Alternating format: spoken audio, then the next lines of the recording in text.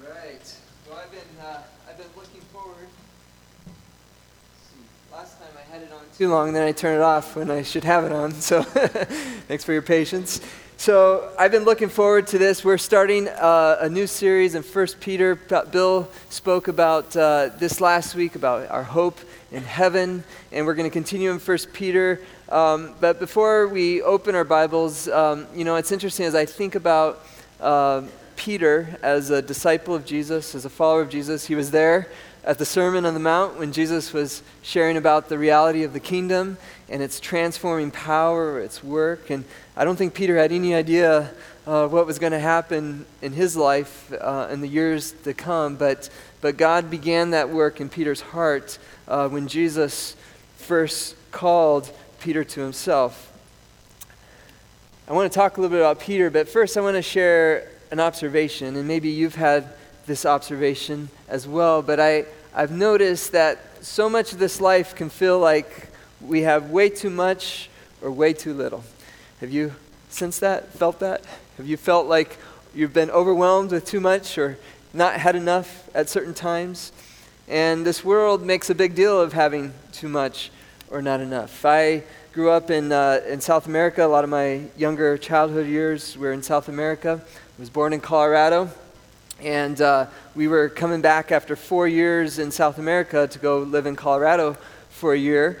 And so in South America, I was pretty used to going to the grocery store, and I knew what that experience was like. And so I would go with my mom, and it was in a small, little, tight, packed room just filled with all kinds of different kinds of foods, just kind of not real orderly, but everything just kind of stacked on each other. And then I love breakfast cereal, so I loved going to the breakfast area, and there was one little shelf with maybe 2 or 3 options of cereal. And so we usually got cornflakes and then maybe another one like Rice Krispies or something, but that was it.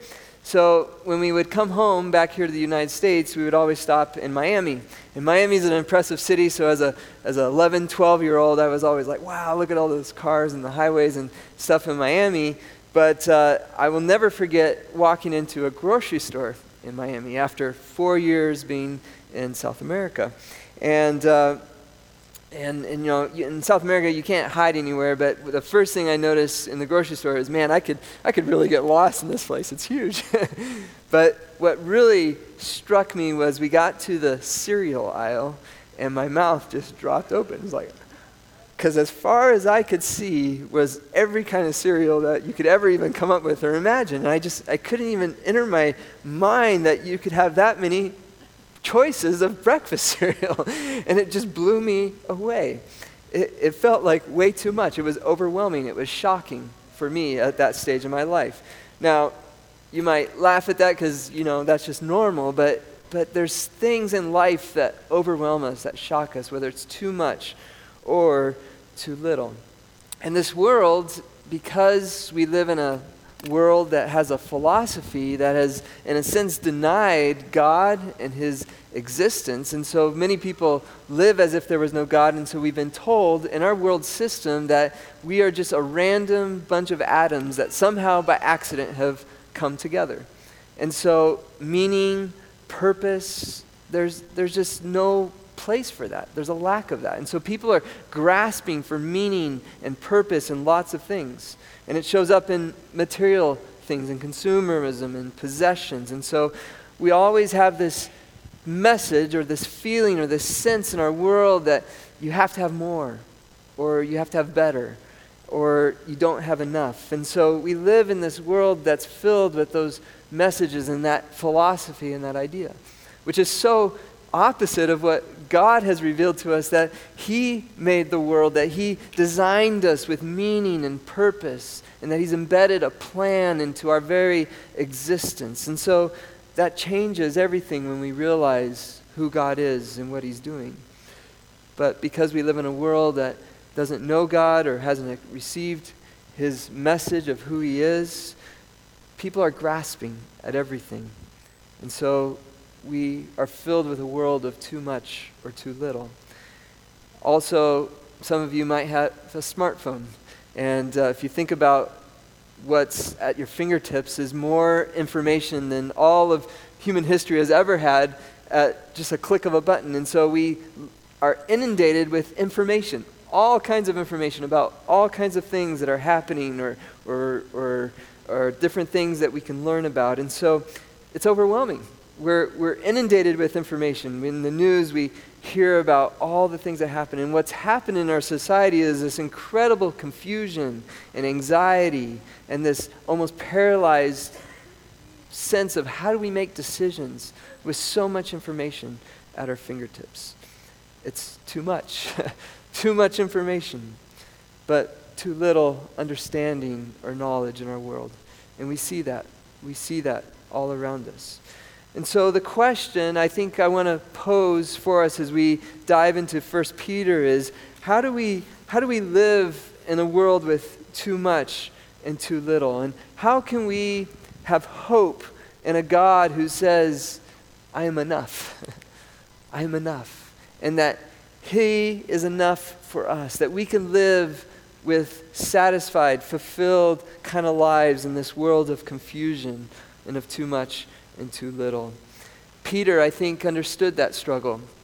Peter, we know probably more about than any of the other disciples because he had a propensity to be up front, to be loud, to put himself out there. And so the other disciples often wrote about him, and not always in glowing terms.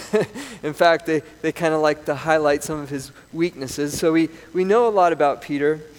But what we also know, what the Bible doesn't say, but we've learned, is that fishermen in that time period when Peter was living was not a glamorous job.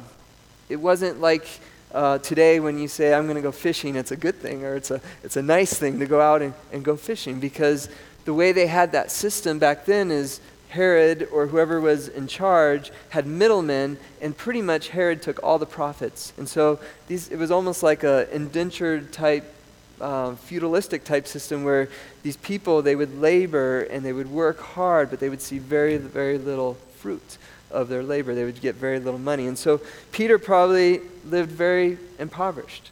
But he had a role, he had a place, so he had food, he had basic sustenance, but very little else. And so this life of being a fisherman was not easy. It meant being up all night. It meant being out on the lake in the storms. It meant also that they had to process all the fish. How many of you have cleaned a fish? It's not as pleasant, right? And you can get through one or two, but can you imagine doing that all day with hundreds and hundreds of fish over and over again? And so this was not an easy role. This wasn't an easy life. It was rough. It was tough. And so I imagine Peter was gruff. And I'm sure he went to synagogue, he went to church. I'm sure he knew about God, but he wouldn't have been the good Sunday school guy necessarily, right? He was a fisherman, and he lived a hard life. In fact, when Jesus first came to him, Peter had been up all night and he hadn't caught any fish. He didn't have enough. And I'm sure he was frustrated and angry and all these things. And Jesus says, hey, go back out and throw your nets on the other side of the boat. And I'm sure Peter's saying, what? Who are you? But he did it, and they had too much fish. Their boats were overwhelmed with fish. And so he came back and he looked at Jesus, and it says he fell on his knees and said, I'm a sinful man. I'm a sinful man. I don't deserve to be with you, Jesus. But you know what's so cool? Jesus looked at Peter and he said, Peter, I am calling you to be my follower and to become a fisher of men. I will make you a fisher of men. Jesus knew Peter's name. And I love this fact that Jesus came representing God as a God not far off but personable. He knew Peter. He loved Peter. And he called Peter. He gave Peter dignity, a purpose, meaning. And that is so insightful. And so that changed Peter's life. His life was never the same. He was no longer just a fisherman. I'm sure he continued to fish and provide for his family that way, but now he was a disciple. He was a follower of Jesus. He had dignity. He had a purpose. And we know later at the end, after Jesus had resurrected and he came to his disciples and he came to Peter, because remember, Peter had denied Jesus, and Jesus said, Peter, do you love me? And he said, feed my sheep 3 times. And he told Peter that he was going to suffer. that he was going to suffer. But we also know in John that Jesus breathed over his disciples and he says, as my Father has sent me, I am sending you. And so he again called Peter to that high calling of being a representative of Jesus in this world. And it says Jesus breathed on them and that they received the Holy Spirit. And so what we see in Peter is a life of too much and too little. Yet in Jesus he found enough. He found satisfaction, he found fulfillment, and he found hope. And so we're going to read in 1 Peter. And by the way, Peter probably couldn't write or read, but we have 3 books of the Bible, the Gospel of the Gospel of Mark, which is attributed to Peter, and 1st and 2nd Peter. So Peter probably dictated these. He spoke them, and someone wrote down his words. And this is what he says in 1 Peter, starting in verse 3. Praise be to the God and Father of our Lord Jesus Christ. In his great mercy, he has given us new birth into a living hope through the resurrection of Jesus Christ from the dead, and into an inheritance that can never perish, spoil, or fade. This inheritance is kept in heaven for you, who through faith are shielded by God's power until the coming of the salvation that is ready to be revealed in the last time. In all this you greatly rejoice, though now, for a little while, you may have to suffer grief in all kinds of trial. Are you here this morning going through some kind of trial, some kind of grief? This is what he says. These have come so that the proven genuineness of your faith, of greater worth than gold, which perishes, even though refined by fire, may result in praise and glory and honor when Jesus Christ is revealed. Though you have not seen him, you love him. And even though you do not see him now, you believe in him and are filled with inexpressible and glorious joy. For you are receiving the end result of your faith, the salvation of your souls. Would you join me in praying? Father, thank you for your word this morning. Lord, you know what's too much in the lives of those here, and you know what's too little. You know what's lacking. You know those who are at the end of their paycheck, or maybe are at the end of their energy, or don't know what to do. God, you know. And God, you speak to us these words this morning because you love us and you know our name. And you call us, just as you called Peter, to come and be our followers. And that you promise to transform, that you will make us into something, into someone. That, Lord, you will be glorified in and through. Lord, bless your word as we think about it and reflect upon it this morning. In Jesus' name, amen. So how do we live in a world with too much and too little? How do we live with hope? So this week, as I began to sit down and prepare this message, I'd come off of last weekend, a wonderful, beautiful retreat with the elders and their wives. We got away to seek God together, and it was such an encouraging and such a blessed time in God's presence and with each other.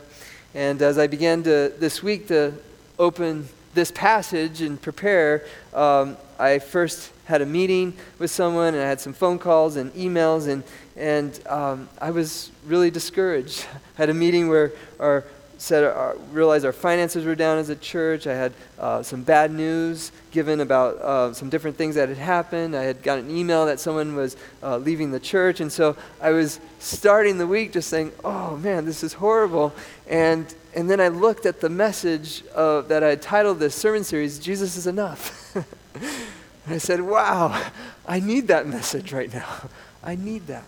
And so I had to begin with a cry saying, God, preach to me, make this a reality in my heart right now, that you are enough for my life. And so I'm sure my week, it wasn't the only one that maybe started off rough. I think some of you maybe got some bad news this week. And so what do we do? And I think Peter models something for us in verse 3. What does he say? He says, praise be to God. Praise be to God. And what I realized as I read that is Peter is inviting us to get our eyes off ourselves and our circumstances and our troubles and get our eyes on the one who holds everything together. On the way down or on the way up to church, I had my kids, and they were talking about the sun. And they were talking about, hey, did God make the sun? And so we were talking about the sun, and I went to go pray by the river, and I looked up at the sun, and I said, that's amazing. How beautiful, how powerful, how wonderful it is to have light and life because of the sun. And God, you made that sun. It's glorious. It's beautiful. God, you are glorious.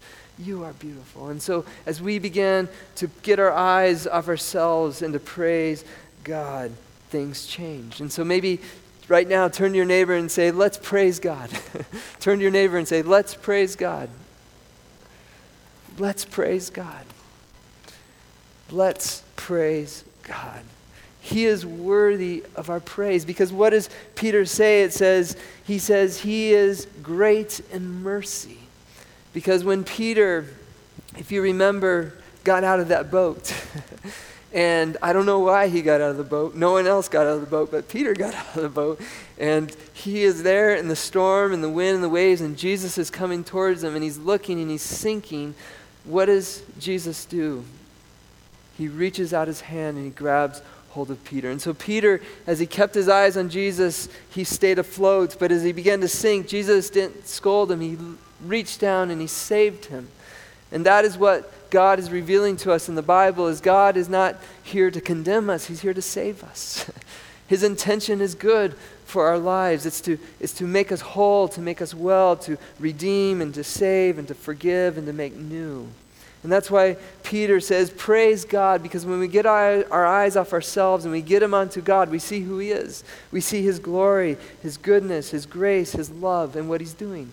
He's giving us a new birth. He's making us into new kinds of people. And Peter experienced that. In the middle of the storm, he realized that Jesus was there to save him because he grabbed him and he held him. And that's what God is doing to us. And even in the middle of our trials and our difficulty, God is there. He's there to save us. And he's there to transform us, to make us into new kinds of people. Because what does Jesus say to Peter? He says, don't be afraid. Don't be fearful. I'm here. I've got you. And that is what God is doing in our lives. He's changing us and transforming us from fear into love. And we know that we're loved, and we know that God has a purpose, and there's meaning in our lives. And so that's why Peter says, praise God. Praise him. And then we begin to see what God is doing in our world, in our lives, and he's giving us hope. He's given us hope. And that's why, as we begin this series over the next 6-7 weeks, we're going to be looking at hope. And it's an eternal kind of hope. And Bill last week talked about the reality of heaven and the hope that is there. And this morning I want to outline 3 things that Peter points out to us in this passage. One is that we have a resurrection hope. A resurrection hope. And so not only does Jesus come to save us, but he came to bring resurrection power into our lives, into our world. You see, Jesus experienced everything that we experienced: hunger, thirst, difficulty, lack, too much. He experienced it all.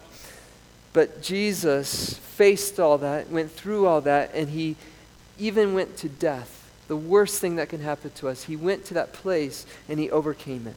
He gave us the victory as we sang this morning. God is making dead things alive. He's unleashing the power of the resurrection. And this is going to be true for all of us who have our faith in Jesus, that we will be resurrected physically. Because the resurrection of Jesus wasn't just a spiritual resurrection, it was a physical resurrection. The disciples could touch him. They could hear him. They watched him eat the fish. And so our salvation, our resurrection is a physical salvation. It's a physical resurrection. Our bodies will be made new. But it's also a redeeming resurrection in that the dead things in our lives, God is making alive. The dead things in our lives, God is making alive. And so we look and we examine our lives, we see dead things. Maybe there's sickness. Maybe your marriage needs a resurrection.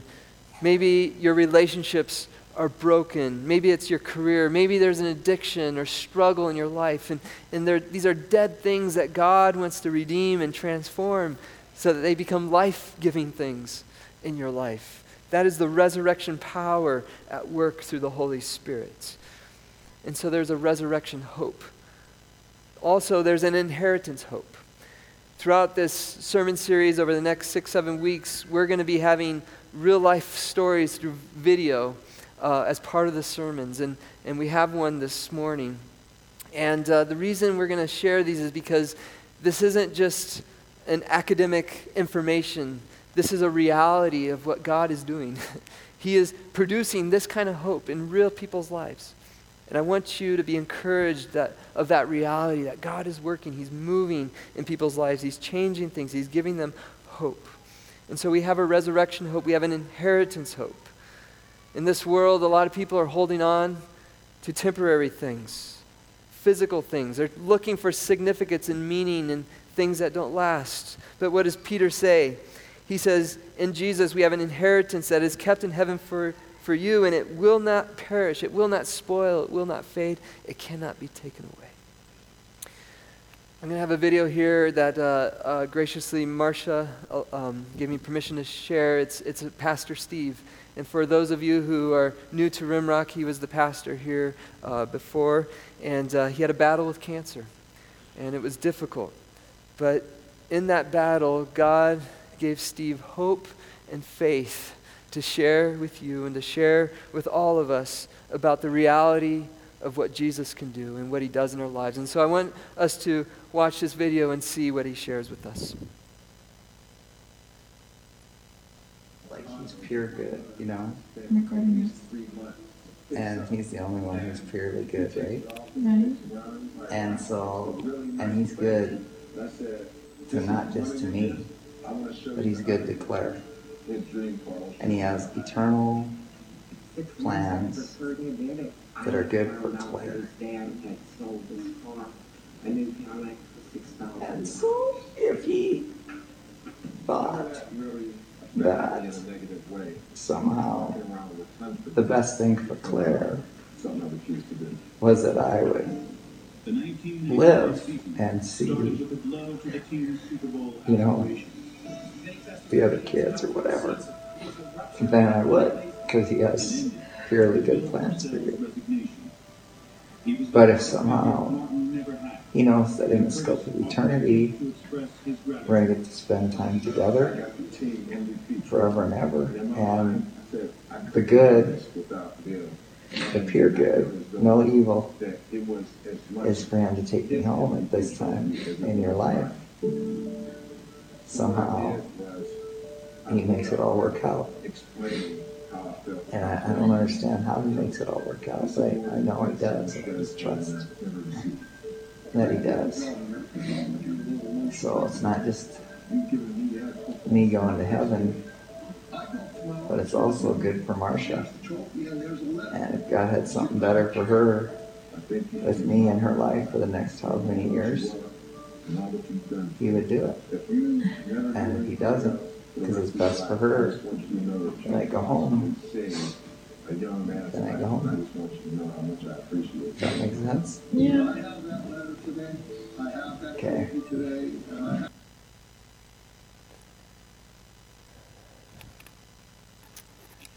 It's a testimony of a man who staked his hope on Jesus Christ. An inheritance that won't spoil, fade, or be taken away. Even death cannot take away our hope. And so the invitation of how do we live in this world of trouble, of storm, of trial? We find our hope in Jesus. And the third hope that we see in that Peter points us to here is salvation hope. Jesus, the resurrected King, the one who gives us an inheritance that can never be taken away. We place our trust in him, has given us salvation. And so we trust, we believe, we put our faith in Jesus Christ, and we confess with our mouths that Jesus is Lord, and we believe that he's forgiven us of all of our sins, and that he has rescued us. He's redeemed us. He's made us new. He's doing a new work in our lives. And it says in the Bible that God demonstrates his love for us in this, that while we were still sinners, Christ died for us. I'm going to invite the worship team to come on up. And we're going to take communion this morning because this is what Jesus gave us to remind us of the hope that we have, the resurrection, the inheritance, the salvation that's real, that's tangible, that's physical. It's a reality that God is doing. And this meal that we take is for disciples, for followers of Jesus. And so if you're here this morning and you haven't made a decision to follow Jesus, I want to invite you. It's not too late. You can have that hope, that assurance, that rest that God has you, that He can handle whatever comes your way, that He will forgive you, that He will make you new. Trust Him, believe in Him, and today is the day of salvation. But if you're a follower of Christ today, this is a celebration, and it's a reminder of the hope that we have, of what Christ has provided for us, what we could never do on our own, God has done for us. And so as we get ready to distribute, I want to invite the servers to come on up, and we're going to take that bread and that cup, and I want you just to hold it, and we're going to take it all together. But this is what the old hymn says: I hear the Savior say, thy strength indeed is small, our strength is small. Child of weakness, watch and pray, find in me thine all in all. Jesus paid it all, and all to Him I owe. Sin had left a crimson stain, but He washed it as white as snow.